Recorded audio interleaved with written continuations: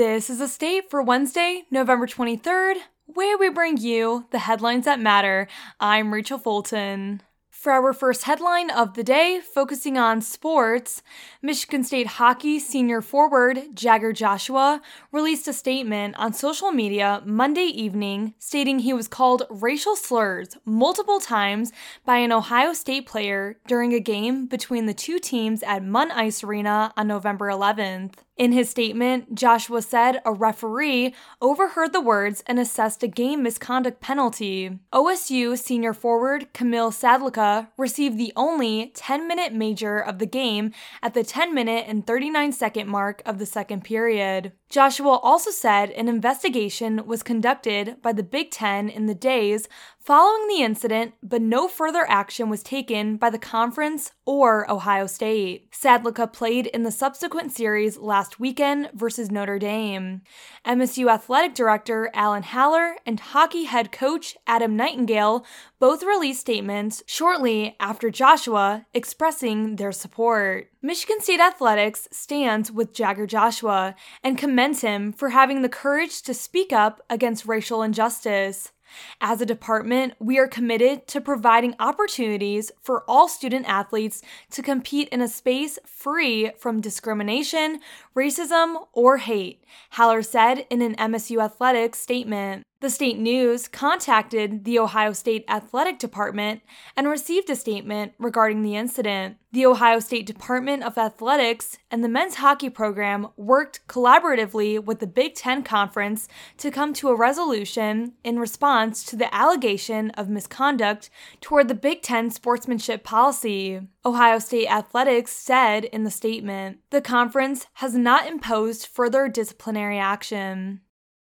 For our second headline, focusing on city news, ArtSpace, a Minneapolis-based nonprofit arts organization that creates affordable living spaces for artists and their businesses, is looking to bring a campus to East Lansing. In its second of 6 development steps, the project is beginning its art market study to gauge the demand for arts and creative spaces in the area, as well as site selection and design ideas. According to East Lansing's ArtSpace feasibility report, the 6-month study will include 3 phases: survey preparation, data collection, and analysis and reporting. At an East Lansing Downtown Development Authority, or DDA, meeting last Thursday, the committee discussed the possibility of an additional $10,000 allocated to ArtSpace's market survey. The study's anticipated cost was $35,000, which was approved by the East Lansing City Council on November 15th. The next steps of the project include 3 pre-development stages, lasting an estimated 19 to 25 months or more, then a 6 to 10-month construction timeframe. Determining the location of the project will be determined by the third step. Valley Court Park, Evergreen Properties, the Bailey Lot, City Hall, Hannah Community Center, and the Division Street Garage have been tagged as possible locations for the project. For our final headline of the week, focusing on campus news, this fall, grab-and-go dining halls in Holden and Holmes Halls began offering reusable containers. Traditionally, to-go options are exclusively packaged in single-use plastic. The program was created and designed by Michigan State University students. Social relations and policy sophomore Sydney Bernstein, who helped create the program, said the idea was a simple solution to a problem they saw. To access the sustainable containers, students order their food as they normally would on the MSU Transact app. Then, using the separate Fill It Forward app, students can link a reusable container to their order.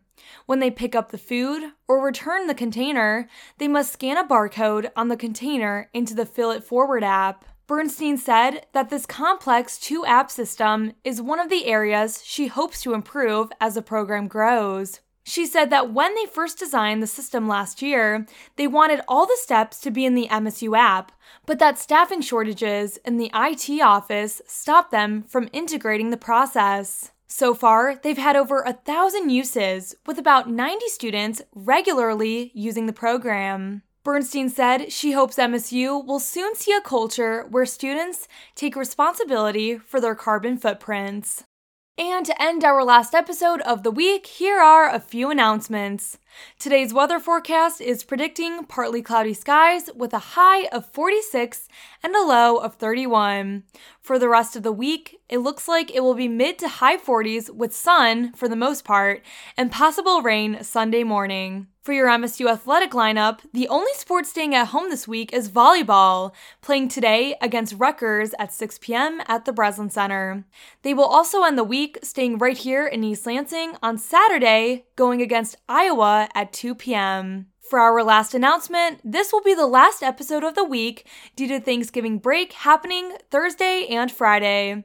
Thank you for joining us for The State, produced by the State News and Impact 89 FM. You can find us online at statenews.com and impact89fm.org.